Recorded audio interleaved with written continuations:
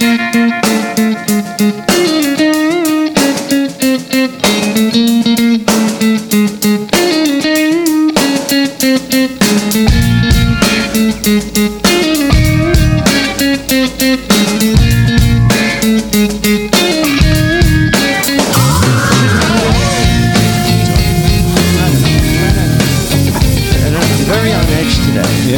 know what? It might be this fucking triple shot energy Starbucks dark roast. Agreed. I'm going to just put this over here. Everything sounds pretty hot. Does that sound That's just me. Is it like louder or? I mean, it's maybe louder in your headphones. But the levels are the same. Yeah. Which one is my headphone? Can you just knock it down like a chesting? Is chesting different from testing? Chesting. You got it? Is it good? Not yet. Okay. To bypass high-level security, determined mules are prepared to go to extreme lengths. I got these clips that I wanted to play. Hey, boofing. Boofing is when you tie drugs in a balloon or a condom and you stick it in your rectum. Right. No. Okay. Well, that's the educational part of the show. Well, listen, I realize there was no context to that. One of the things That just likes the idea of sticking things up his rectum. Well, and we're back. Okay, I guess we are. Welcome to Recovery in the Middle Ages, podcast about two middle-aged suburban dads and their pursuit of life, love, and recovery. I'm Nat. I'm Mike. And boy, do we have a show for you. Yeah, I'm not. You know what? I'm not doing that anymore. You're not going to do it? I don't think so. All right, fine. We'll discuss this at the business meeting. Okay. Today on RMA, Mike returns from his sojourn to Pittsburgh, or also known as the Paris of Appalachia, the city of bridges, Steel City, the Dirty Burg. We're not going to call it the City of Champions. The city, no. The Pit, Iron City, River City, Blitzburg, Sixburg, or the 412. Or 412. Or hell with the lid off. I don't know. I like all those names. Oh, here's the Latin. Benigno numine comes from the Latin motto. It's generally translated as with the benevolent deity or by the favor of heaven. Anyway, that's a lot of words for Pittsburgh. So that's Pittsburgh. And we discuss the documentary One Little Pill today on a very special edition of RMA. Yeah, man. Welcome back and visit us at middleagesrecovery.com. You're talking to them. Via Facebook, Instagram, Twitter, Spotify, Apple Podcasts, YouTube, and more. Join the discussion on our exclusive and private Facebook group. Things have been hopping there. Yeah. I had a long exchange with another Deadhead yesterday. We geeked out over the Grateful Dead for a little while. That's cool. Yeah. And that's like what we love about this this social media, as the kids call it, is that you can really interact with fans. Kids call. I think most people call it that now. The kids, everybody calls it social media. So, That's not a buzzword anymore, is it? Like email? Like what is this email? That's risque even for the internet. And so if you need to talk, we're happy to talk to you guys and share our experience, strength, and hope with you. Barf. I want to implore you guys, though, to I don't mind if you ask us like technical questions about how medications worked for us or that sort of thing. And I have experience clearly, and so does Mike in this arena. But really, really, really, we are not doctors, and I really want you guys, if you're having a serious problem with the medication you're on or not on, and you want to get on it, or you know. Or if you want to know how heroin will work in your body, perhaps we're not the best people to ask. Yeah, because the answer is it won't work in your body. It's just bad. Don't freaking do it. But we're happy to, be there, and it makes our day to hear from you guys. So please write us on there. Join the group. Great reviews will be read on the show. So open your Apple Podcast app or iTunes, search for our show, click on The Drunk Monk, scroll down to where it says reviews, and then write a review. Give us 5 stars and say how much you love us. Yeah. Also, new merchandise is available. Well, it's the same merchandise, but it's now easier to purchase. So for those of you who have reached out and asked me for shirts and whatnot, I would steer you over to middleagesrecovery.com, click on the shopping cart, and it's that easy to support your favorite show. Buy a T-shirt. Do we have anything else? No, but we're looking for ideas too. Buy the T-shirt. We're going to have mugs. Yeah, mugs are. We're gonna do mugs. I want to do I'm drawing a blank. I was about to write Jeff D, our merch guy, and a good fan of the show, and just ask him what should we do? I don't know what we're gonna do coins. Yeah, that's RMA coins and keychains. Yeah, the NA keychain. It's going to be cool. It sounds like we're doing shtick, but I think I actually want to do that. So stay tuned for that. We're going to do we have a Patreon account that we haven't really set up, but the idea would be getting these coins for each month that you're a member, just like a recovery coin. And it's a really great idea and patent pending. So believe me, we're coming up with ways that you can support the show financially because we need it. We've been reaching out to some people to help with the marketing and getting us out there a bit more. So there's more of us to go around, and I'm realizing just how expensive that is. It's surprising how much it costs to do this. Yeah, really, we've been doing it on our own this whole time, and I'm a marketing guy, but I'm not a podcast. I guess now I'm a podcast marketing guy because of the show, but it's a labor of love. It is labor nonetheless, and love. Yeah. So also, if you have a compelling story or any story really that you want to share with us, just head on over to middleagesrecovery.com, fill out the Your Story form on the website, and you can hear your story read on the air. And in fact, do we have a story today? We have a story. We haven't really discussed how we want to go about reading this. Are you just going to read the whole thing, or I'll stay back. We could switch paragraphs. I don't know. That sounds makes it. All right, we don't have to do that. Why don't you read it, and then we'll see how it goes. Okay, this comes from Grant. I'm not sure where Grant's. I have an idea. Okay, okay, Grant's. Are you going to drink that muscle milk? Are you going to open that? Why don't you hold it closer to the mic? There you go. That's better. Isn't it ASMR? All right. Okay, Grant's story. Drinking put me in the hospital when I was 12. Eesh. It took another 38 years for me to admit to myself I had a problem. When I finally came to terms with my addiction, I was 50 years old, married for 22 years, and the father of 2 young adult children. My college years at the University of Wisconsin allowed me to hide in plain sight with respect to drinking and other things. As with every college in the U.S., heavy drinking was the norm. And I fell in with the East Coast kids who introduced me to the Grateful Dead and all that comes along with that scene. Yeah, when that happens, it's like going pro, man. You definitely things take a turn for the heavy. Yeah.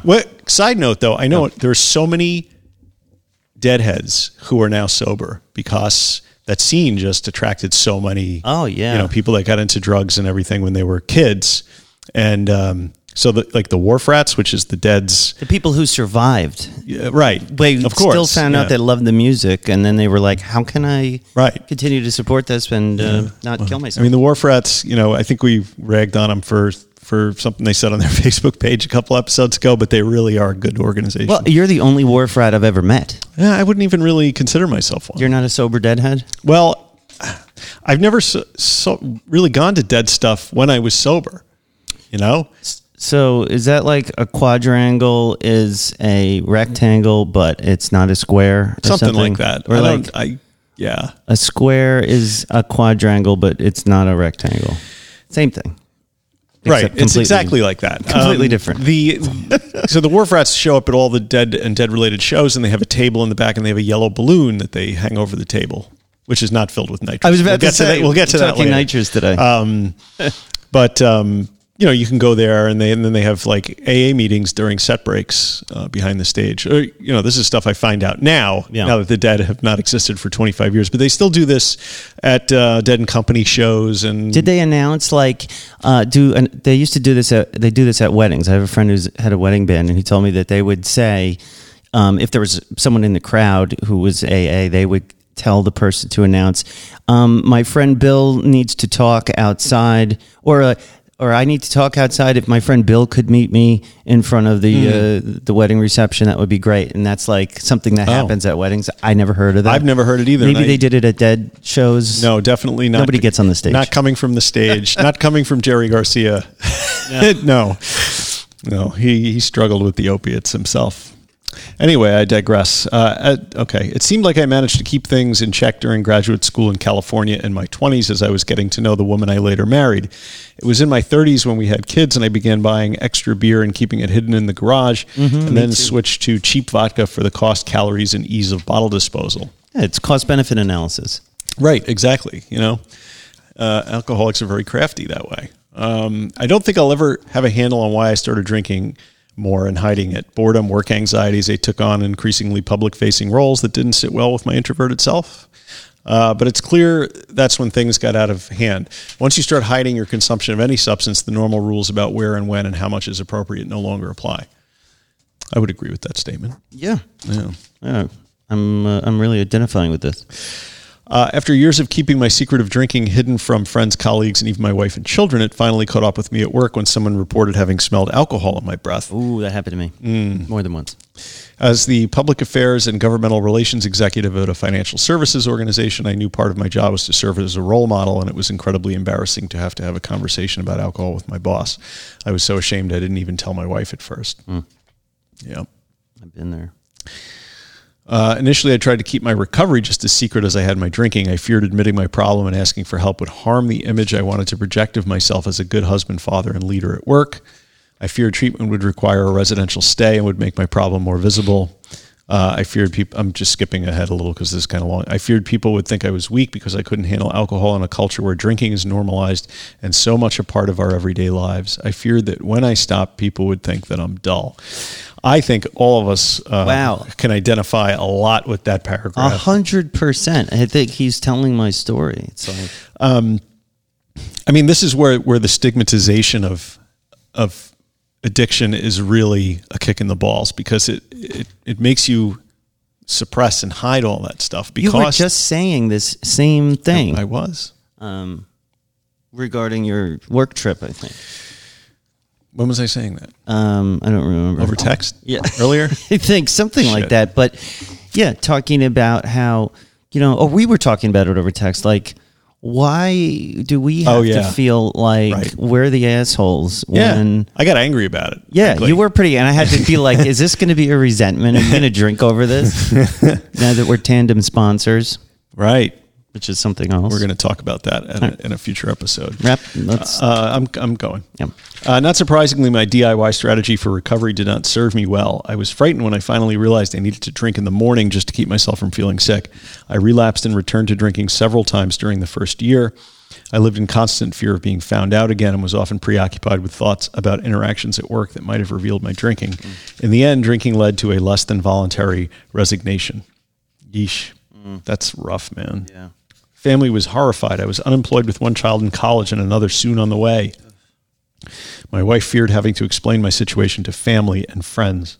We were both worried about whether we would have to move out of our home. It broke my heart when my son, still in his first year of college, offered to transfer to a local community college, move home, and work to save money and support the family. Wow. So how did you get out of it? Listening to RMA, or was there something else? We're getting to. Yeah, I guess unemployed and living apart from my family in a recovery residence, sort of like a halfway house to support people in recovery. I had nothing but time to ponder the damage I had done and to think about how my family was coming to terms with the fact that I had prioritized alcohol over all else, that I had put them in a financial and physical jeopardy without their knowing, and that I had not been fully present for them over the years. When desperation finally led me to fully commit to professional help and peer support, I enrolled in an evening program and learned that outpatient options can be just as effective as residential treatment and far less disruptive to work and family life. Yeah. That the outpatient, I did that as well. And intensive outpatient, IOP, they call it. Yeah, I've done it. I was at 5 different ones until I finally got it right.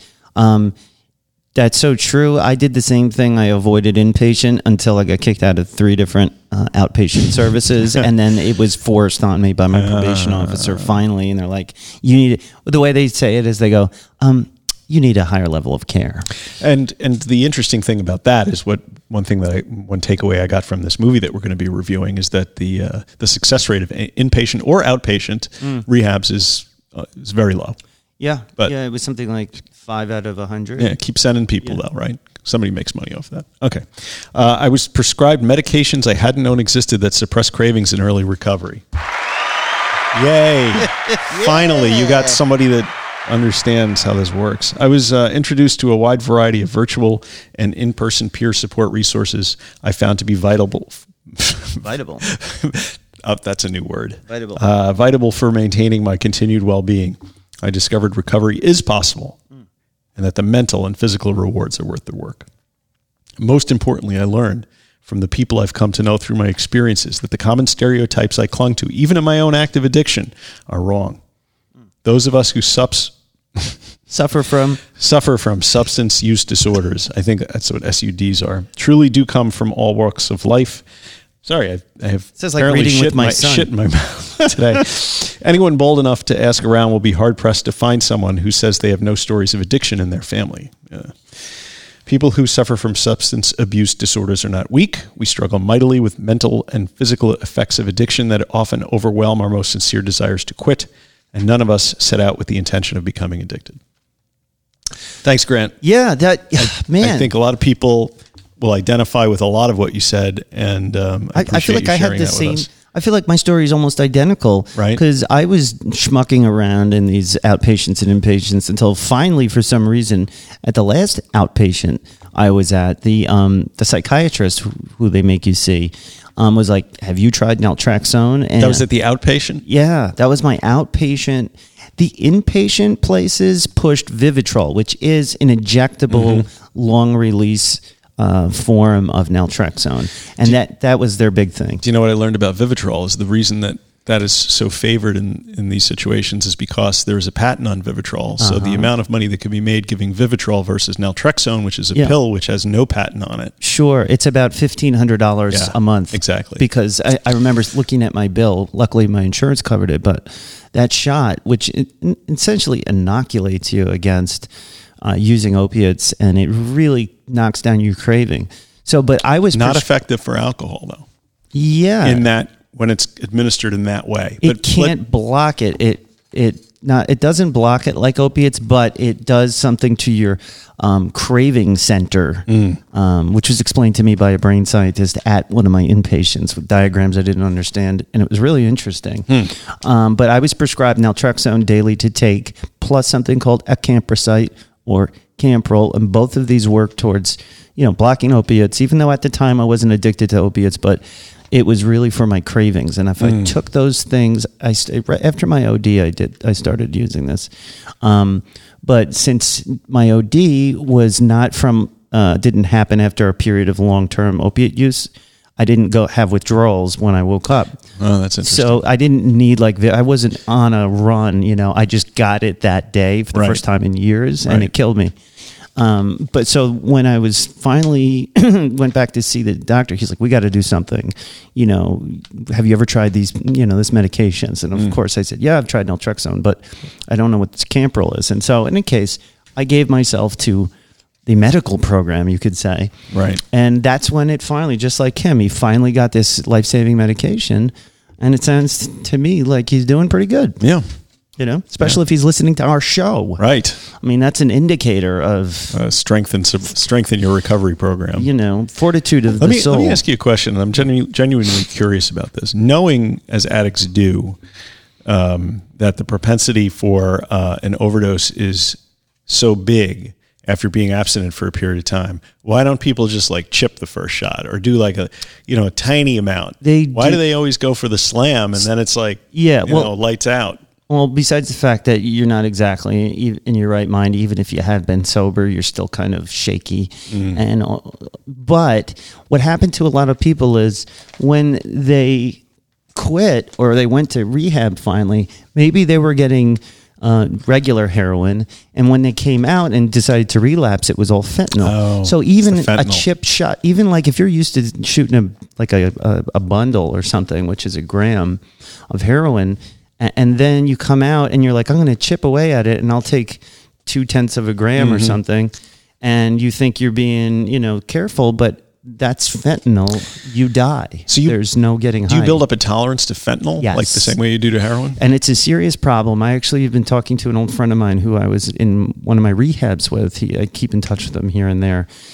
And he's back in trouble again with his use. And I said, man, just get on, go to the methadone clinic, blah, blah, blah. Get on Suboxone. He goes, subs don't do anything for me because it's fentanyl. And I don't know if that's bullshit or if it really isn't effective at the doses they're prescribing. But I would imagine that soon enough, if not already, that they have an effective dose for methadone to help with those withdrawals because fentanyl is just exponentially more addictive. God, that's scary shit, man. I mean, I don't like the sleepy drugs. Like that's not never been my jam. But well, they put it in cocaine. But now it's in cocaine. You know, I know. It's really crazy. And they just out east here on the island, they busted a guy who was selling rails of Xanax, and they were just fentanyl. It's pressed. They had pill pressing machines. It's fucking terrifying. And they buy the fentanyl from China, and China. That's how Trump used to say it.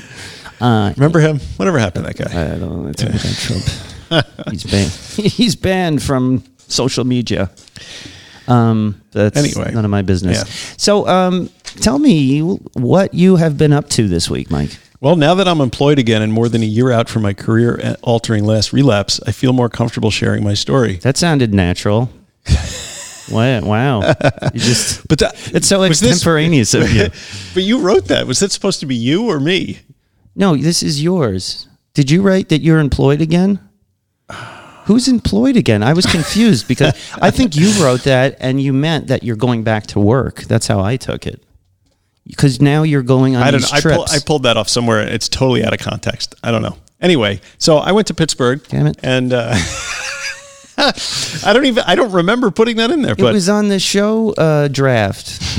And I was like, I got to have more stuff for Mike. Well, I mean, this is true, though. I believe that the more people share the stories of addiction, the more likely it will be that someone who finds themselves in the situations we've all found ourselves in will ask for help without...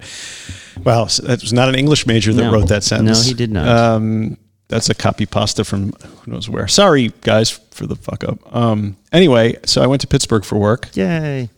Back to work. Back to work. It's not your first one back since the COVID. It's my second one, and regrettably, my first one was also to Pittsburgh. No, I kid Pittsburgh. I mean, you don't get a sense of the city when you're staying downtown after it's been closed for a year and a half. Right.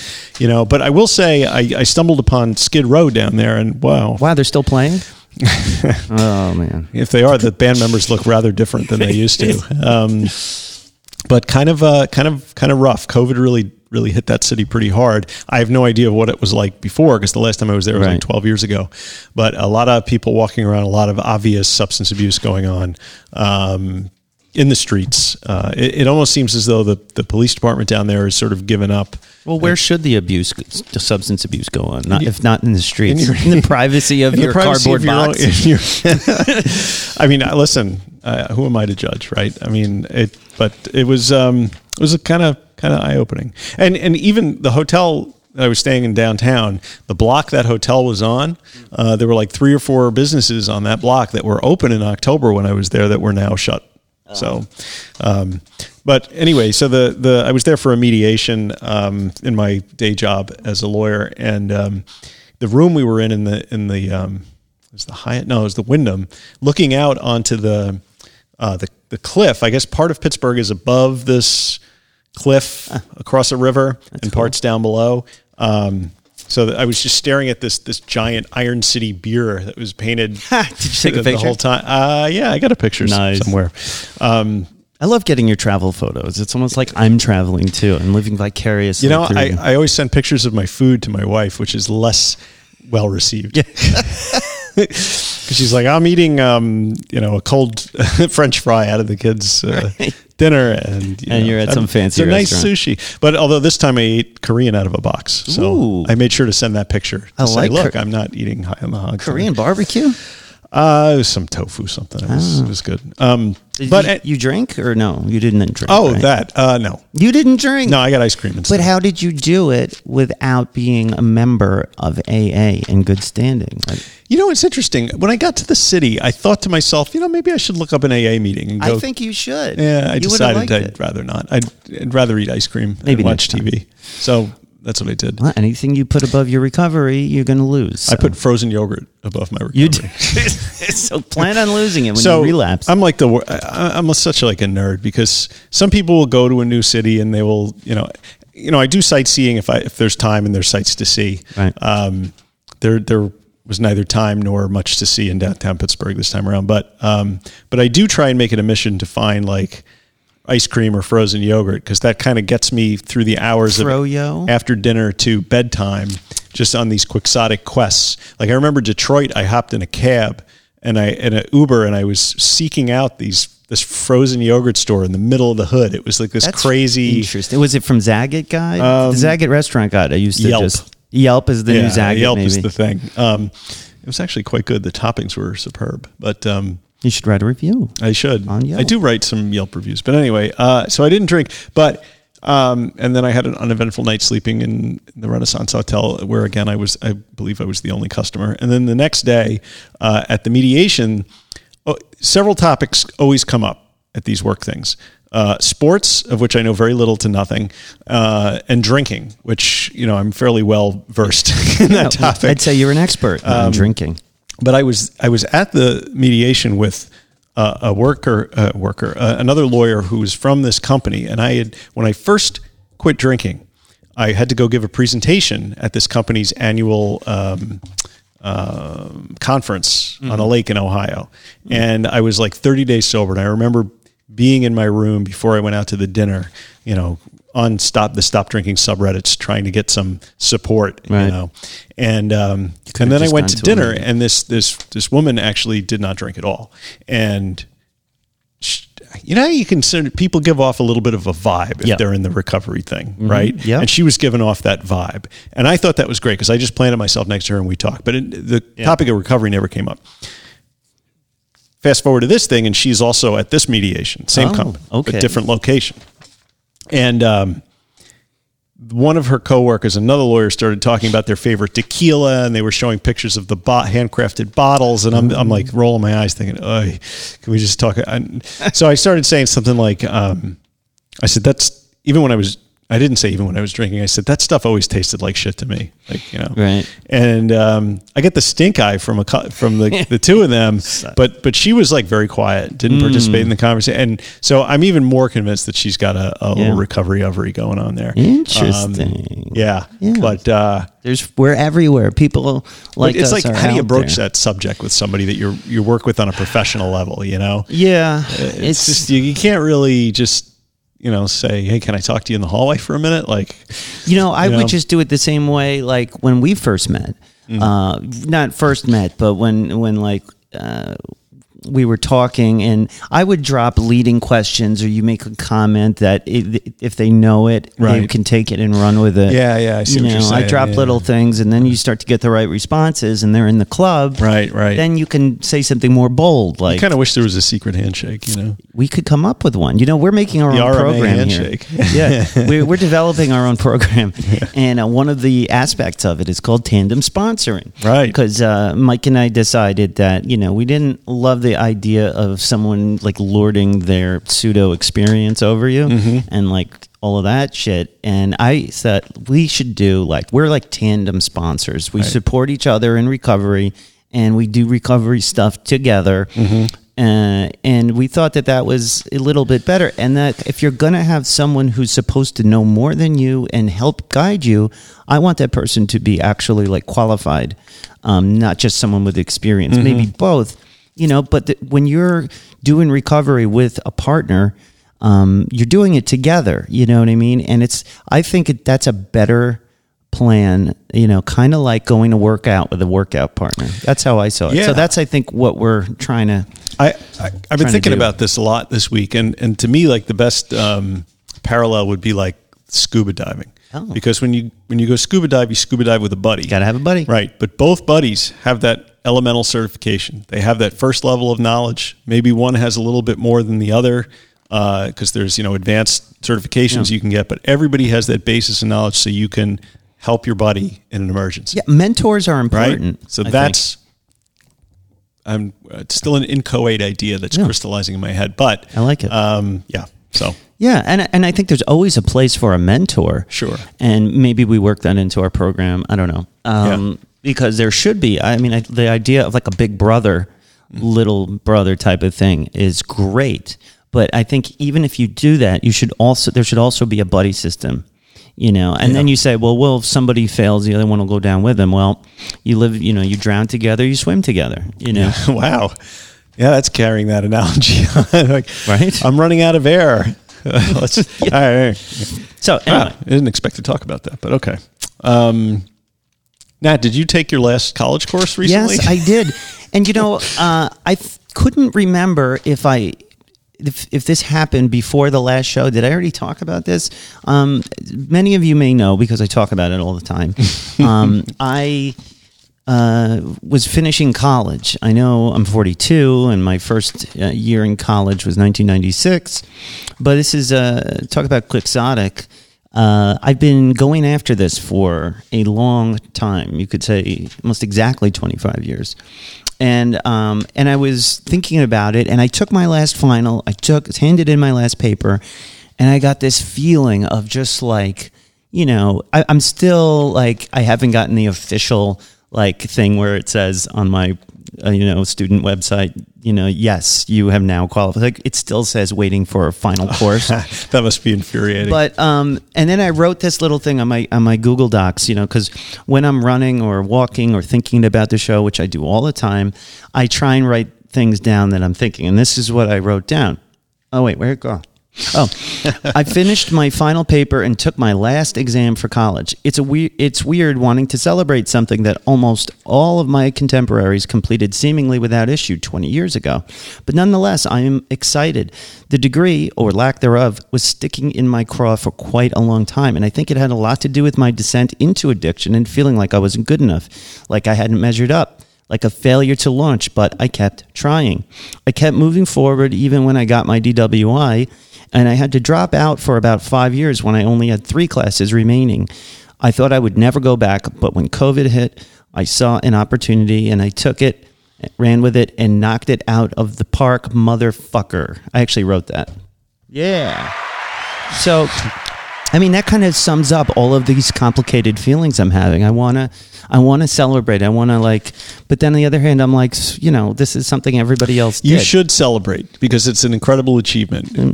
I mean, just the trajectory of your life over the last few years has been amazing. I'm on the way up. I went from, basically lying dead in the back of my shop to, I got my car back. I get like a country song played backwards. I got my wife back. I got my dog back. I got my kids back. A country song played backwards. You got your self-esteem back. Right? I got my self-esteem back, and I'm feeling really good. And I'm actually, I'm looking at the Alumni Association for I really want to be this has been missing from my life. They just want money from you. I've always wanted. It's fine. I will give them money if they make me feel good like this. Yeah. I want to say that's my alma mater. I've always wanted to say alma mater, and here I am on our podcast using the word alma mater. And I've got a graduation set for May 13th. And I'm still nervous. I still have this feeling like they're not going to let me. Imposter syndrome rears its ugly head. God, total imposter syndrome. You will be allowed to graduate. You will get your degree. And did you know that this is a real parallel for the Joseph Campbell's hero's journey? In that you go through the dark night of the soul, and you get the call to adventure, which is when after I came out of my OD, I had the call to adventure. I've got to do one of two things: lay down and die, or get the fuck up and make it happen. And I did just that. And I feel really great about that. You should. It's an incredible achievement. So, I mean, not only that, but I know you guys, I was talking about how I didn't know what was going to happen with my store. My lease renewal was coming up, and I had to negotiate it to a point where it would make sense. And the great news I have is, man, we're going to re-sign this lease for another year. Things are going really great finally at the store. And I'm very hopeful. And it's going to give us this great studio space at the shop for another year. And I'm just very excited. More episodes from the storeroom. But what do I do with my life? So now that all of this has happened, I mean, at least I know I'm at least going to be running the shop another year. But I want to take that next step. I'm going to have my bachelor's finally. What do I want to do? I was looking at, I was interested in maybe a recovery coach certification or really MSW. An ex-addict looking at becoming a recovery coach? I know it's very stereotypical, but obviously it's something I'm passionate about, and I don't know. I feel like it's pretty rewarding, and it's something I could do along with some other stuff like marketing consulting. I'm getting my feet out there. The thing is, you have all of these options that you didn't have available to you while you were using. Oh my God, no. All I do is destroy relationships. You give up the one thing and you can do everything. I don't ever think about how much money in lost opportunities. Don't think about that. Because I was in some very good spots that I destroyed. I was like chief marketing officer of this financial firm and stuff like that. Marketing director of this. I had clients that was just, and I spent it all. And I wasted those relationships, and I have to move on from that. Yesterday's history, man. And I feel like this graduation is my moving forward in my life. Finally, I can put this to rest. I can put the addiction shit, everything I ruined. This is going to wipe it clean. I know it doesn't really do that, but I want it to wipe it clean, and I want to move forward. You're a new you every day. Life is what happens. Say that? Life is what happens when you're waiting for life to happen. Who said that? Who? Somebody on Hill Street Blues. I remember that from way back. If you put 1 foot in yesterday and 1 foot in tomorrow, you're shitting on today. That's another one. I wrote a lot of stuff here. You did. I mean, you're going to step up your running game. Your diet has evolved to the point where it doesn't resemble an eating disorder as much. Yeah, we were talking about that. Tell me what you think. Tell me what you think of my diet. Honestly, you think it's an eating disorder, and I'm just replacing one addiction with another. Well, I sent you the whack-a-mole GIF yesterday, or GIF, and I heard you loud and clear. So but I'm actually concerned about that. I realize I'm susceptible to that kind of behavior. So, well, you know what? Some people do things very intensely when they do them, and I just think you're putting the same intensity into that as you put into getting college done and making your business a success, and but sometimes you can kind of with eating or with anything involving like putting things into your body, it's always a tricky balancing act, man. Yeah. I don't know why that was fun. I'm not talking about those things. I am such a 10-year-old sometimes. I mean, I don't know what you put in your body besides food, but as long as it's big, it's your business. So I don't know. What do I think? I don't know. I can't pass judgment on your. You basically tell me that you. Well, what I said. You said you were going for a run last night, and I was like after dinner, and I'm like, man, if I ran it after dinner, I would probably throw up. And you're like, well, I don't eat very much. Yeah. Well, I did run. Well, I only eat. Like I said, part of my diet plan is never eat any more than you have to not be hunger pain. Well, that's not abnormal. I mean, that's the old Japanese way when they say you should eat like 70%. Yeah, I do more like 40%, but that's the idea. I work up a serious hunger where it's like painful, and then I eat, but just enough so that I'm comfortable again. But there's still that underlying hunger. And what that hunger does for me is it makes me hungry for life. It makes me want to do more things because you're still in that state of like hunting prey, because mania, some call it mania. I have been diagnosed with bipolar mania, and so I'm not saying you're manic, but no, I mean doctors have said that. So okay, more than one. So I'm not going to agree or disagree with that, but I'm just trying to stay on this high that I've been on this past. I don't know, like I've had my ups and downs, as you know. Like I do every so often, I will break down sobbing. Well, you have to take advantage of Manic Nat to get the podcast worked. Well, yeah, we wouldn't have. It's true. I'm a big fan of your up phase. But you haven't, known me long enough, intimately, so to speak, to see how bad it can get when I'm down. Right. But I'm like really, really trying to guard against, because now I'm trying to be hyper aware of the signs that I'm, headed in the other direction. And I try and keep doing healthy things. Like I'm trying to run more, like just to keep myself from falling into that. And I have to say, I love running. Wow, that's so good to hear. So many people don't. I mean, I always poo-pooed it. Like, who the hell wants to run? Like, running is what you do, like, to get ready to play another sport. Like, you don't practice or running. To get away from the police. Yeah, or get away from the police. You're running away from yourself, whatever you want to call it. But I really, really enjoy it. It's my, like, meditation time almost. That's like, I can't wait to get out and just get some space, man, and just run. So I'm really enjoying it. And running releases the good endorphins. That's what I'm told. Right? No. So it's also recommended as an activity to do in the Sinclair program, which is something we're going to be talking about at some point. Yeah. Since we're 39 minutes into the show. All right. Well, let me just finish with this because this is related. Yes. My psychiatrist who prescribed those life-saving addiction drugs to me, he was the only doctor I've had that was telling me for my recovery, he wanted me to do 30 minutes each day of cardiovascular exercise. He Fantastic. said and I was like, you're insane. There's no way. I'm like, I can't do 2 minutes, And, but that was part of he was like, no joke. You have to every day. This is part of your recovery. Make it so. And so I feel like I'm finally almost living up to that. I've been doing like 15 minutes because it's running. And apparently I'm running too fast, according to my runner friends. Well, how fast are you running? I don't know. Since I don't I'm one know of your how to runner tell. friends. 10.25, whatever that means. Like miles an hour? I guess. Because that's pretty fast. Well, I don't A 10-minute mile is not that fast. Well, I don't know. Understand these. Yeah, it's okay. I don't understand what stuff you feel that comfortable at. I'm posting these things. It says 1.3 miles pace. That's the thing. 10 and 32 per mile. 10 minutes and 32 seconds a mile. So I post that, and my runner friends are all saying, or at least 2 have said so far, you're running too fast. No, I'm your runner friend, and I'm telling you that's not too fast. Finally. I mean, how much do you weigh? 152 pounds. That's fine. Yeah.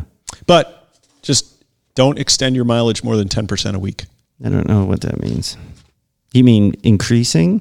Right. I've been pretty consistent. All right, we really have to move on. Sorry. We can have this discussion later. So if you ever wanted to know what our phone calls sound like to each other, this is it. It's basically how we spend all day texting. All right, so we have our main discussion coming up after these words.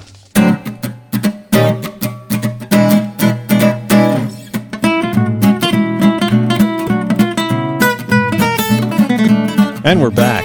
Hey. All less squirmy in our seats. Feeling so much better. And now we're going to discuss this great documentary that I had seen before because I just watch endless recovery stuff. And this was one of them that is lesser known. It's called One Little Pill. And what's it about? What's it about? One Little Pill is about the Sinclair method. So I'm going to read you the blurb that's on the Amazon site about the movie. Blurb us. 5 years after it saved her life, Claudia Christian, star of TV's Babylon 5, is featured on... Sorry, Claudia. Yeah, I know. Anyway, is featured on Larry King Live talking about the Sinclair method. Named after the doctor who spent 40 years studying alcoholism, one must simply take naltrexone 1 hour before drinking, and it will eventually extinguish the learned behavior of alcoholism. Alcoholism. That's a problem It's alcoholism, not alcoholism. Did you know that? Claudia's passion is to share this method and save lives. Yes, she's talking about pharmacological extinction. Yes. That is the word of the day, guys. Look this up on your machines. That does not mean to OD and die. Pharmacological extinction is what we're going for here, and that's kind of the crux of what the Sinclair method does. Developed by Dr. John Sinclair, who's a PhD. I don't think he's an MD. Yeah, right. I don't know. Good point. He's also dead. He died in 2016. Oh. Well, that just goes to show you how useful this method is. I mean, the guy. It's like when the Atkins guy died. Yeah, but he slipped on ice and hit his head. And that somehow invalidates all of Atkins' work. I mean, well, they said they found a coronary occlusion. Yeah, they found him just like an alcoholic. He had like bacon hiding in every cushion in the house. But that was his diet. If he had a donut in his pocket, that would have been... That's right. Atkins was baked. So unlike traditional treatments that require complete abstinence from alcohol, the Sinclair method allows you to continue drinking alcohol at the beginning of treatment. In fact, the success of the Sinclair method depends on the continued consumption of alcohol in combination with the prescription medication naltrexone. When you take naltrexone prior to drinking, I guess the thinking is that it will block endorphins from being released when alcohol is consumed. So if you block the endorphins, you don't get a buzz or a reward experience, and the alcohol does not make you feel the pleasure that drives you to drink excessively. Yeah. And over time, your brain learns not to associate alcohol with pleasure, resulting in reduced cravings and improved control over alcohol use. Wow. Yeah, and no wonder AA doesn't like that. No, and it lasts and lasts. Once you pharmacologically extinguish, It's neuropathway relearning is how I term it. The pathways get strengthened in your brain when you drink and feel good. That's what we're trying to get rid of. So if you prevent those pathways, so in other words, when you take naltrexone and then part of the method is you have to then take a drink. Right. It helps retrain your body that this doesn't make me feel good like it did.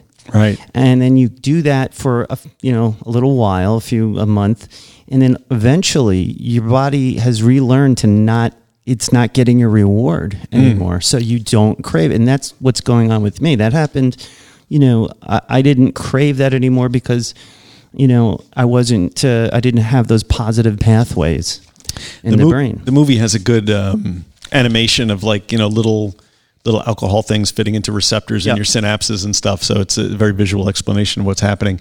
I guess this naltrexone's been approved by the FDA for alcohol issues since 1994, which is a long time. This thing's been out on the market. It has been out a lot. And I wanted to play this one clip. A new thing we're doing is playing clips here. And in the movie, there's a gentleman, it starts off with the guy trying this method. And I think on the second or third day of drinking with naltrexone, he says the following, and begin. Two. Tell you what, I'm going to do one more. So he's taking a shot, on video. It's of Jägermeister. Yeah. Let's see if we've just had about that much of it. I'm waiting. I keep waiting for the feeling, and it's not coming. If I'm talking to somebody out there right now that is an alcoholic, you know what I'm talking about when you get that first drink that that felt good. You feel it from the top of your head and it goes right down your body through your fingertips. It's almost like your inside saying, thank you. That's what you needed. And then it's like, give me more. But when you don't get it, well, my point is, if this is how normal people feel every time they drink, why the fuck would you even drink? What is the point? My brain feels cheated right now. So you see, he's going through, now that he's taken the naltrexone and drinking, he's like, well, what happened to my good feeling that this used to do? So it's not the positive reinforcement you get from drinking and its effect on your body is not there. I don't love this method of playing clips. I think I have to find it better. I don't think it sounds that great. Yeah. Well, whatever. It was worth a shot. Yeah. But that's the Sinclair method, right? I mean, you're training your body to not, and then what they say is, okay, great that you're doing this for drinking, but you should also, when you don't take naltrexone, because you're only supposed to take it on your drinking days. Well, and that's sort of the controversy about, one of the controversies about the Sinclair method is they studied naltrexone and its effect on problem drinkers with alcohol use disorder, and they concluded that it was ineffective. But the way they studied it, it was administered. You would get a large dose at the beginning of every day, so you constantly had this high level of naltrexone in your blood. That's what I had, and apparently that was not working for alcohol because it dampens pleasure for everything. For everything. So the Sinclair method is about you take it an hour before. Just you're going to have a drink. You take it then, and then an hour before, but not on times when you're not. That's interesting. When I saw that, I thought to myself, man. I took it. I was prescribed it daily, like it's normally prescribed now, not the Sinclair method, and it did work for me. But I do remember feeling, because it kills cravings for everything. I quit smoking once I went on that. I didn't want to smoke anymore. It was the most bizarre thing. But I guess it's sort of like, man, if you have to stop the whole thing for a little bit to get your bearings, and then maybe come off it. So I don't know. It's interesting, though. But it led to this sort of bizarre, I don't know, parts of that made me uncomfortable because it led to this bizarre thing where, the woman who, what was her name? What's her name again? Claudia Christian. She kept the pills in a little silver vial she wore around her neck or something. And she's like, my friend just opened a bar, so I'm going to go down there and check it out, and popped it, naltrexone, and went off to the bar. And I'm thinking, that's safe drinking, though. I mean, is that recovery? What is that? I feel like it's a lot more like harm reduction. Yeah. Okay. Meeting people where they're at, where they are. And in fact, one of the doctors that they're interviewing. That's pretty much what he says. He's like, listen, abstinence is really what we're going for, but you have to, if you say to somebody who's like regularly drinking in the middle of their addiction, and the worst part of it, like let's say I was, when you're sweating in 3 hours if you don't have a drink, you can't say to them, the program is you stop drinking right now and never drink again. Right. Like you're losing a lot of fucking people that way. So this gives them a way to bring them along for the ride, maybe save their life, maybe save someone else's life because they're not driving drunk, Yeah, and abstinence, if it comes, is supposed to come in around the back door. And the latch grease. Right? The latch is greased coming through the back. Because as your desire to drink, the reward for drinking diminishes over time. Right. Then it'll eventually fall away on its own. Is that the thinking? Well, yeah, but only if you can't like the point here, I think, is that you can't just do one thing. Like the Sinclair method is, this one approach, but then what you do with the rest of your time makes all the difference. So you have to build other neural pathways, like they say in the documentary. Mm-hmm. Go out and exercise. That's play. That's part of the Sinclair method. Yeah, you have to do these endorphin-producing activities like exercise, like having sex. He said, that was a weird thing to say. Like, did Sinclair say that himself? No, maybe yes, it was. He's a little creepy. I think it was him. Yeah, what's with the letter vest? Yeah, that's a weird. He's from, I think, Norway. Doesn't he live in Norway or something? No, that was that other weird doctor who looked like I don't know. The Sinclair method. It's scary people. On the Sinclair Method's website, it says there are no meetings. They advertise that there are no meetings, chips, or higher powers with this program, although your provider may recommend some types of counseling. So is the counseling not obligatory? I don't think that it is. I think it didn't come up in the movie. It doesn't. It sounded to me like it's not a holistic program in that it covers all aspects. It's like a tool toward, they don't really cover like the support. I mean, you could probably, if you do the Sinclair method, you can go to Weight Watchers meetings. You probably get the same kind of results, like you just need some kind of human connection support that's not associated with drinking on the Long Island Railroad, on your way home every night from the city, which I used to stop at the bar cart and get a double scotch and sit right next to people, and you can tell they were uncomfortable, and sometimes I would chat them up. But in any case, to get away from doing that, and to keep doing, but I would say, like, that's one of the things I would, as a recovery coach, which I am considering moving towards, I would be looking at a whole life change. The only thing you have to change to quit drinking and be happy is everything, right? Every aspect of your life. Or the stopping drinking gives you an entree into working on the other stuff. Would you call it an invitation, Mr. Churchill? Right. Yes. Okay, right. Of course. It's an invitation. An invitation. But, yes. So that's what you and I would think, but that's not really the Sinclair method, right? Because the Sinclair method, okay. So the two different ways to look at it is that addiction is a biological, neurological problem, which is true, right? Yeah. Substance abuse changes the brain. Over time, the substance becomes a biological or a neurological obsession. Right. So the role of naltrexone or medication is to mute that obsession. But you're not dealing with the other thread, which is the psychological component, the Gabor Mate, PTSD, and all that stuff, the existential angst, if you will. Right. So I think it shouldn't be sold, so to speak, as an all-inclusive. Like, this should be a tool. Mm-hmm. This should be a way to get to something bigger. It should be. The one thing I did notice, though, is they followed the stories of, that guy whose clip you played and a couple other people, but none of them by the end of the documentary had actually graduated from the Sinclair program, even though several months had gone by. There was no pharmacological extinction going on. Everyone was still drinking. In fact, one of the last scenes of that guy that you played was him out at a bar with his friend, and they interviewed his other friend, and his other friend said, he was normal. He did a couple of beers and a couple of shots, and I'm like, okay, well, that's 4 drinks on naltrexone. That's the goal of the Sinclair method, is to finally be able to drink like a normal person. Mm. Like, now, when you go and have that drink, you don't get that crazy, what do they call it in AA, the phenomenon of craving. Like that is the big bad wolf in AA, this phenomenon of craving. Your addiction's doing push-ups in the parking lot while you're sitting there reading your 12 and 12. But I feel like I just lost my thought. It's okay. You'll find it. In any case, it's just people want to drink like human beings, and this is a way to do that. And this is where you and I had a little discussion yesterday, where I also started scratching my head thinking, because to me, where I am situated in my recovery, I have no desire to drink like a normal person. Right. I have no desire to drink at all, because I find that to be. I think that's the highest level normal. Of evolution in recovery. I think where have I attained a recovery enlightenment? I feel after less than 2 years.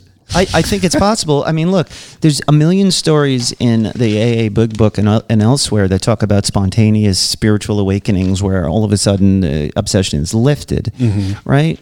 And so it's entirely possible that you've had such an enlightening experience, and it's they describe it as a psychic change. In other words, you just don't see the world in the same way. You don't, just like you're saying. And so I think that's the hardest place to get somebody in recovery. It's something that happens on their own. It's not forced on them, and this maybe gets them closer to that. I think the Sinclair method is great, and I think people should utilize it. But I think it's a good first step.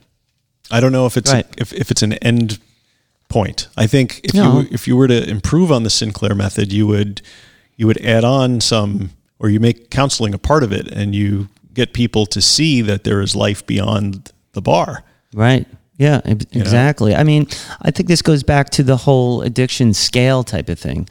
Like if you have 100 people that do the Sinclair method, and I don't know, and 50 out of the 100 just become normal drinkers, then 20 of them completely stop, and then another 10 of them get off of it and go crazy. Like, you're still like reaching a lot of people and improving their lives. Maybe you don't bring them over to enlightenment, but I feel like it's more possible with something like this.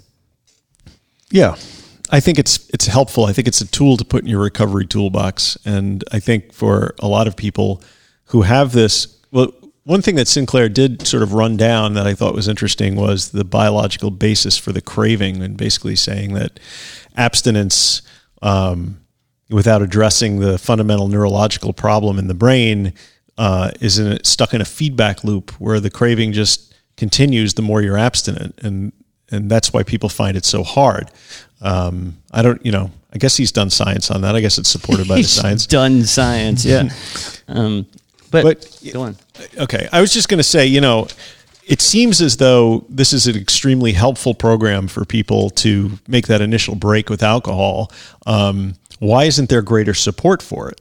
Yeah, this is interesting. This is where it gets a little nefarious, one would even think, because it's very affordable, right? And then naltrexone pills. And they claim a success rate of 78%. But what is success? That you have less heavy days drinking? They talk about how they measure their success, which that was one thing I did not make a note of, unfortunately. Well, one of the best proponents for the Sinclair method is this one.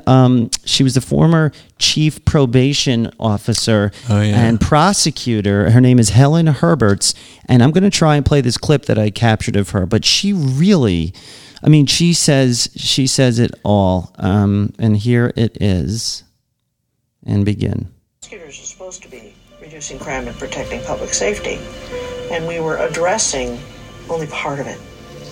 The judicial system doesn't utilize the Sinclair method per se, but Helen Herberts uses naltrexone with great success. Our justice system was designed to deal with criminals, but what's in our justice system is addicts who commit crimes, and there's a big difference between a criminal who uses drugs and an addict who commits crimes. Yeah. Normally, a person who would have like a first-time DUI, the minute the hand go on, they get it, and they won't be back. There's a very small percentage of people who come back again.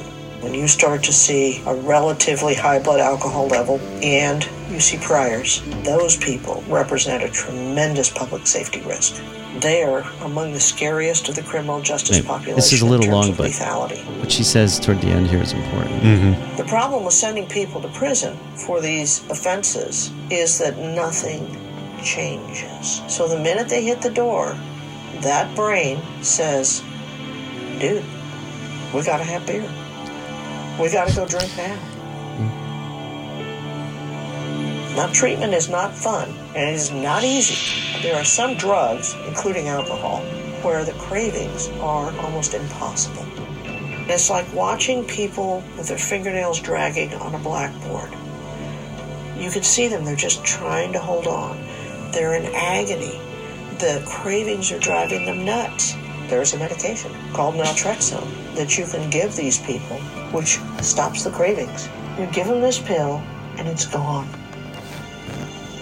It's gone. So I played that entire thing, and we got interrupted by a phone call the one time I'm playing a freaking clip, and I'm very sorry. Is she, the way she talks about it with such wisdom, experience, and knowledge, like when someone like her is talking, you know what she's saying is true from her experience. And she's someone who is in the probation dealing with drug court. Like her opinion, I feel like, is more valuable than a lot of people in recovery industry, you know, because she wasn't making millions off of this stuff. She was a public servant. Right. I mean, her job is to try and keep people from going to, well, her job is to put people in jail, but I assume she's also interested in keeping them out of jail at the same time. But yeah, I agreed. I was impressed by her. Yeah, I mean, she's probably one of the, and I had a probation officer who was more like him than a punitive one. And that is so important that, you know, people in probation who are in drug court who are dealing with addicts, one of her points, which is, you know, something I've felt, but I couldn't put it into words, is there's a big difference between a drug addict committing crimes and a criminal who does drugs. Yes. I mean, it sounds like a distinction without a difference, but it really, really is true. And they have to sort of figure out which is which when deciding how to deal with people. But, you know, and if she, who was dealing with this on a daily basis professionally for 40 years or whatever it is, and she sees, I mean, I think it's amazing that they were able to use naltrexone, you know, from her spot, because she's not a doctor. I don't know how they compelled people to take it.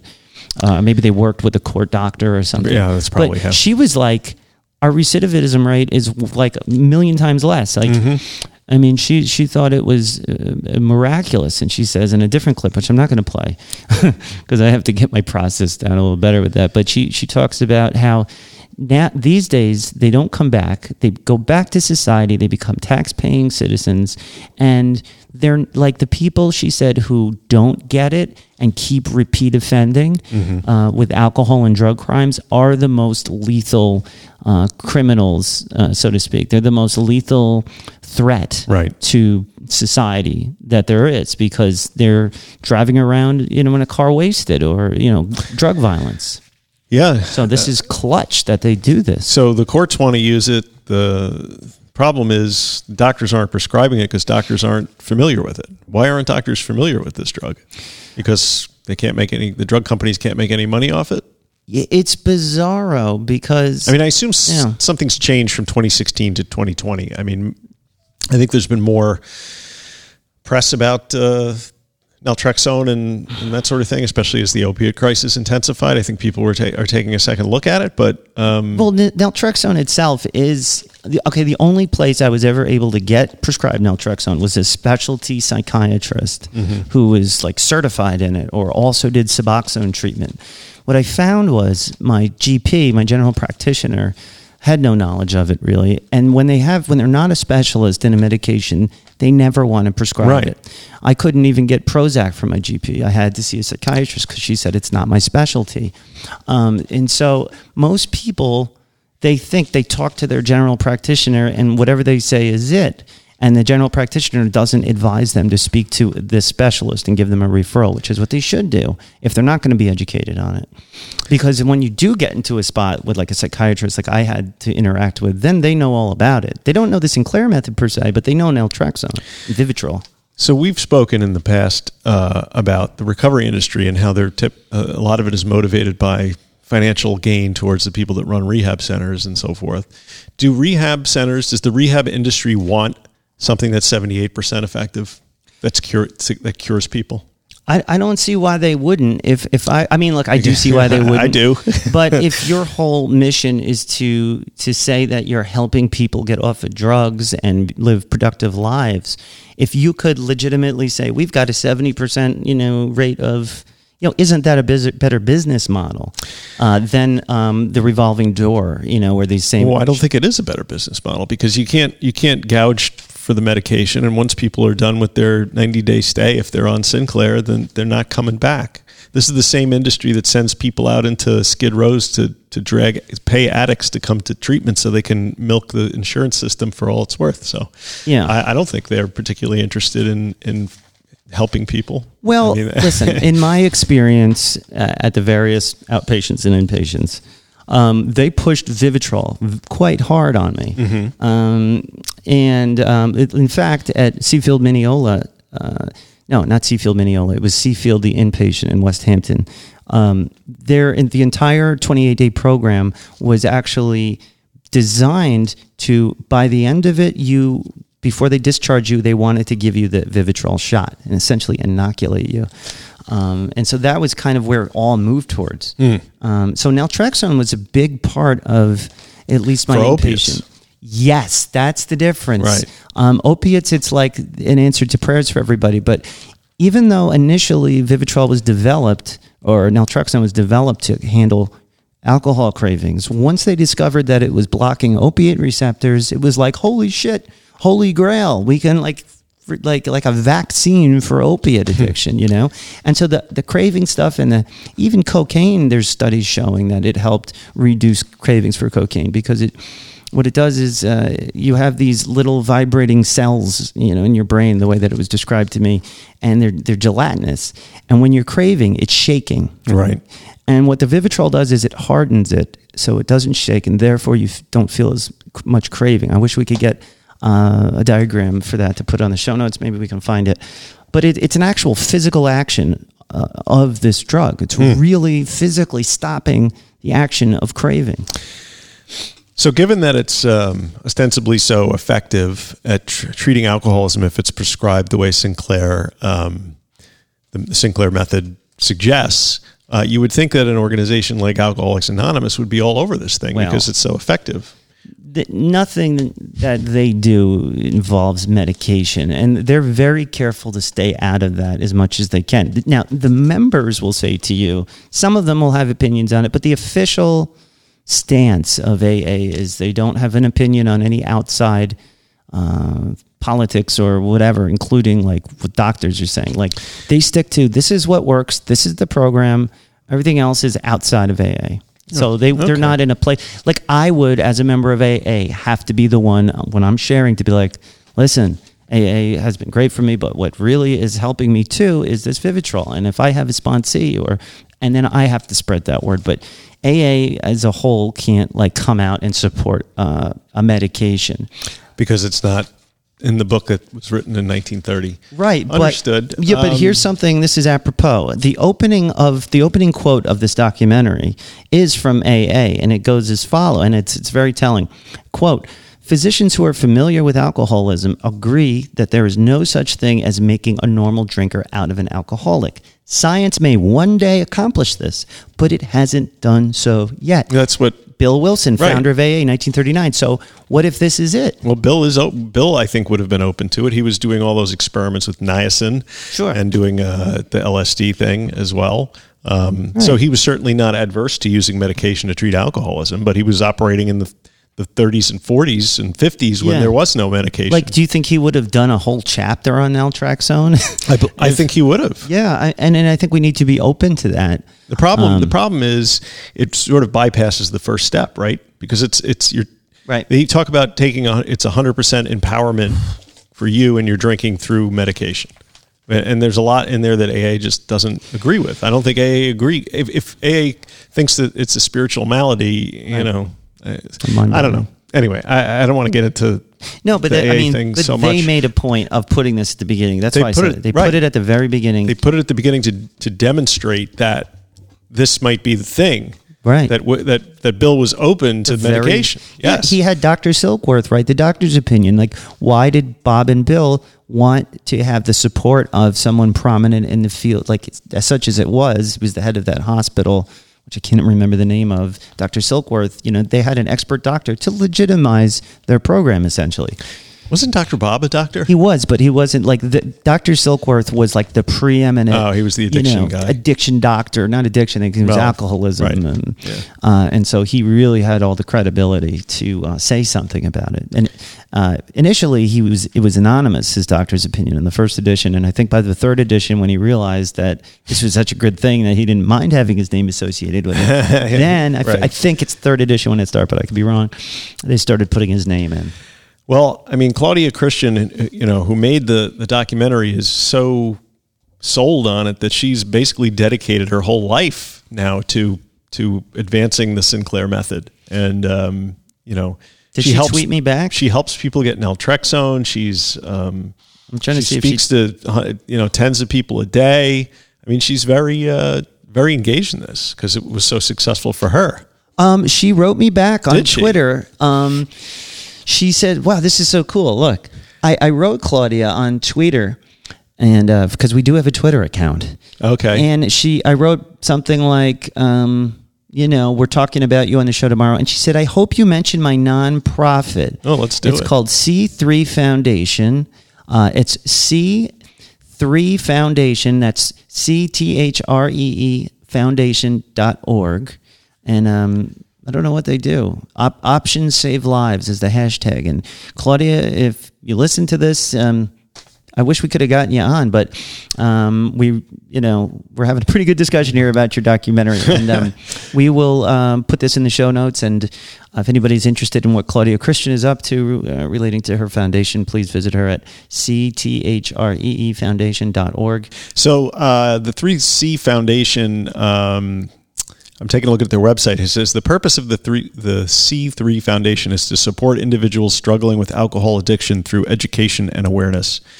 In accordance with our motto, options save lives, we believe that successful recovery requires a multifaceted approach. What are you going to put that on top of it or something? All right. No, I'm just going to just let it roll. I was just pretending that you were still in the room and not in the bathroom. And then I come back and I'm like, and you're like, what are you doing? Back from the bathroom. So anyway, so check out link in the show notes. Maybe the Sinclair method's right for you if you're struggling with intense cravings and you find that that's an impediment to taking the first step on your road to recovery. Yeah, do your research. I would say go make sure you talk to your doctor, but it sounds to me like there's most doctors don't know about this, but I'm sure maybe through her foundation they help with that. Or watch this documentary though. It's called One Little Pill. I got it through Amazon. It's rental or purchase. Like $3.99 if you do the standard def. Do us a favor, and if you watch it and you listen to this discussion, message us on Facebook, join our private group, and start a discussion. That's what we're trying to do here. That's the whole point of the show. As we're not saying this is right or wrong. We're saying let's investigate. Right. And having said that, what time is it now? It is time for Recovery in the News.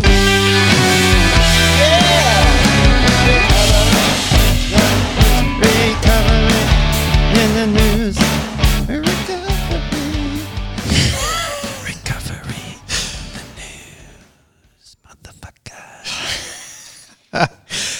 I can't get used to that. Our shows are getting long. I know. It's fun, though. I love it. People listen to more of us every week. I hope they like it. So a bit of a sad story this week from the Mercury News.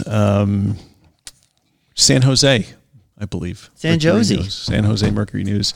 It's an opinion article, but the title is How Addiction to Whippets Nitrous Oxide Killed My Life Partner. Apparently during the pandemic, this guy's wife, girlfriend, not sure which, life partner, acquired thousands of canisters because the smoke shops out in California would deliver these whippets to your house. For people that don't know, nitrous oxide, the kind of thing that you can make your own whipped cream at home with, or that's in the Ready Whip can, right, or you could buy in balloons in Grateful Dead parking lots. But yeah, exactly, for $5 each, no discounts for volume. That's good. And the stuff you get, it's the same stuff you get at the dentist's office, gets you pretty high. Actually, the sound is more like. Yeah, right. Also called hippie crack. That's because it really is. I thought crack was just hippie crack. Don't hippies do crack too? They need a special crack. Hippies don't like the powder drugs, man. No for kidding. The most part. I didn't really hang out with hippies. But anyway, so I guess this woman Amanda acquired thousands of little. You ever see the whippets? They're in like these little cartridges that you would like use to make seltzer water or it goes in like a gun, like a CO2 and gun. you can fill up your own balloon or do what I used to do and just put the thing right in my mouth and shoot it right into my mouth. Wow. It gets very cold. I've never even seen one of those in person. Dentists use it as a sedative in the kitchen. It's a foaming agent for making whipped cream. It's also a recreational drug with deadly potential. How do I get that? I can make my own whipped cream with like a nitrous oxide container. Isn't it illegal? No, you can buy. Anybody can buy nitrous oxide. Really? Yeah, I never knew that. You can, but you have to. You get it in these little. Right, it's not like that little big canisters. tank no, that you see at the wharf rats have. Right. Not the wharf rats. Not the wharf rats. They're friends. So. I remember going to head shops in the Village when I was a kid, and one of the drugs that you could buy without getting ripped off in Washington Square Park was like these little whippet containers, and you could buy like a dispenser that'll pierce the top, and then you can it's like suck on the end of it and get it into your head, and it gets you high for like, I don't know, 30 seconds or 30? Something. I never. But they sell them in like boxes of 12. So I've never seen this before. Are you kidding me? Is it legal now? Yeah, you can go get it at Utopia. What? I've been to Utopia 1,000 times. And you never abused that particular No. I even bought fake urine there. And I went to the whole sex shop downstairs where they sell the fake urine. It's like really awkward. And you have to show your ID and shit. They must be very happy with the legalization of weed in New York, because all of a sudden they can bring all that stuff out of the basement to the first floor. Yeah. But anyway, back to this poor woman. Amanda Crosby is her name. She was bipolar, battling a severe form of bipolar disease. But she started using nitrous oxide to offset the major lows that she had from bipolar disorder. Wow. And her husband went off to he was from, I don't know, a country that was very far away, some India or something like that. And he went over for a cousin's wedding, and he got delayed because of COVID. Mm-hmm. And he got back, and he found his wife like dead on the floor, surrounded by like 1,000 empty whipped cream canisters. And if she was medicated properly and had a care of a doctor, would she have done that? Maybe she did. I don't know if it says whether or not she was seeing a psychiatrist or not. Yes, she was, but the mood swings were so intense that modern medicine was not sufficient.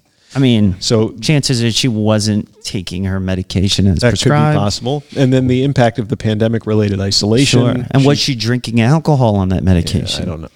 Smoking and taking birth control pills. Considering that this was written by her grieving husband, I don't think he's going to highlight her, her other stuff. But I just found it crazy because, I've done a lot of nitrous oxide over the course of my lifetime because it was a big thing in jam band parking lots. There's always some big guy with a tank.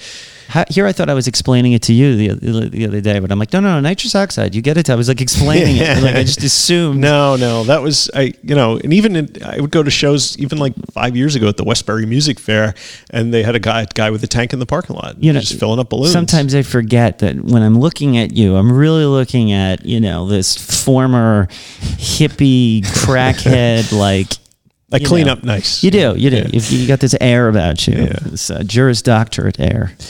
But I just, it never occurred to me that you could die from that stuff. No. And I don't think a lot of people do. I think it's maybe a handful a year. Probably the same number of people who died from the COVID vaccine. 6 out of 10 million or something. Yeah. Oh, we don't want to get into that, do we? I had my second shot list. So, you did? Yeah. That's good. I was sick for a day, and now I'm fine. Now you're fine. Yeah. So, condolences to this guy, and thank you for raising the awareness of the dangers of nitrous oxide and whippets. I mean, along with that is the canned air. I was abusing that I went through a canned air phase when I discovered, if you don't know what canned air is, it's like for cleaning dust. It's a dust off type of thing. I have a couple cans at home. How would I go about abusing that? You just put it in the mouth, suck it in. Really? Yeah, it's awful. That sounds unhealthy. It is unhealthy. And it only lasted about a month until my wife found a couple of them. She's like, what the fuck are you doing? And I'm like, nothing. And I was supposed to say you were a 10-year-old. I was supposed to be sober at the time. And I'm like, this doesn't count. I didn't buy this, on the street. I got this at CVS but it's real, man. Did you ever read Fear and Loathing in Las Vegas, Hunter Thompson? No, I'm going to now. Now it'd be kind of anticlimactic. No. But I read it as a kid, and I want to. One of the drugs they were abusing was ether. So you would pour ether into a rag and sniff it. And as soon as I got to the Bronx, I went up to Hector's record store, and you could buy the ether in the empty crack vials in the bag. It was like Drug Dealer Supply Company. Mm-hmm. So I went in there and I saw a bottle of ether, and I was like, I'll take one of those. Ether is a really interesting inhalant. Sounds like something Monty Burns from The Simpsons would do. Right. It is ether. You pour it on a rag, you sniff the rag, and it has the craziest effect. It gets you high, and it also makes your asshole really warm. What the fuck? Yeah, I don't know. Strange thing. That's an actual thing? Yeah. Wow. Yeah. Okay. Anyway, good to know. And that's recovery in the news. Yeah. All right.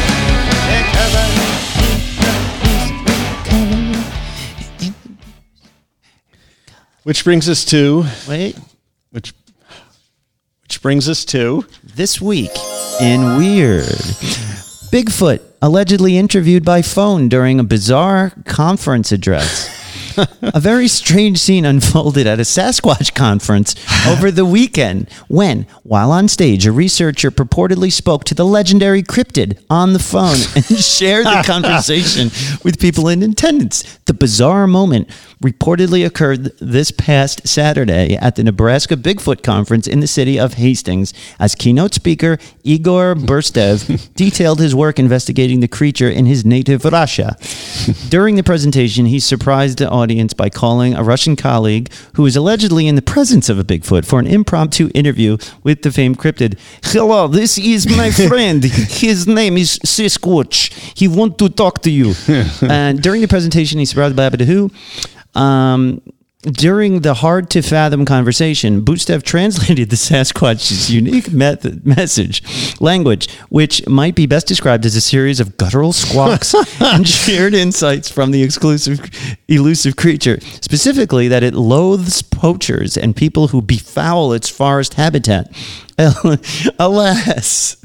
I love what he says, alas. Alas, since the curious phone call was apparently arranged by Burstev at the proverbial 11th hour, the sound system at the event was not equipped for such a momentous occasion, and much of the bewildered audience found the entire experience fairly hard to decipher, with some theorizing that the live conversation may not have been entirely on the level. No.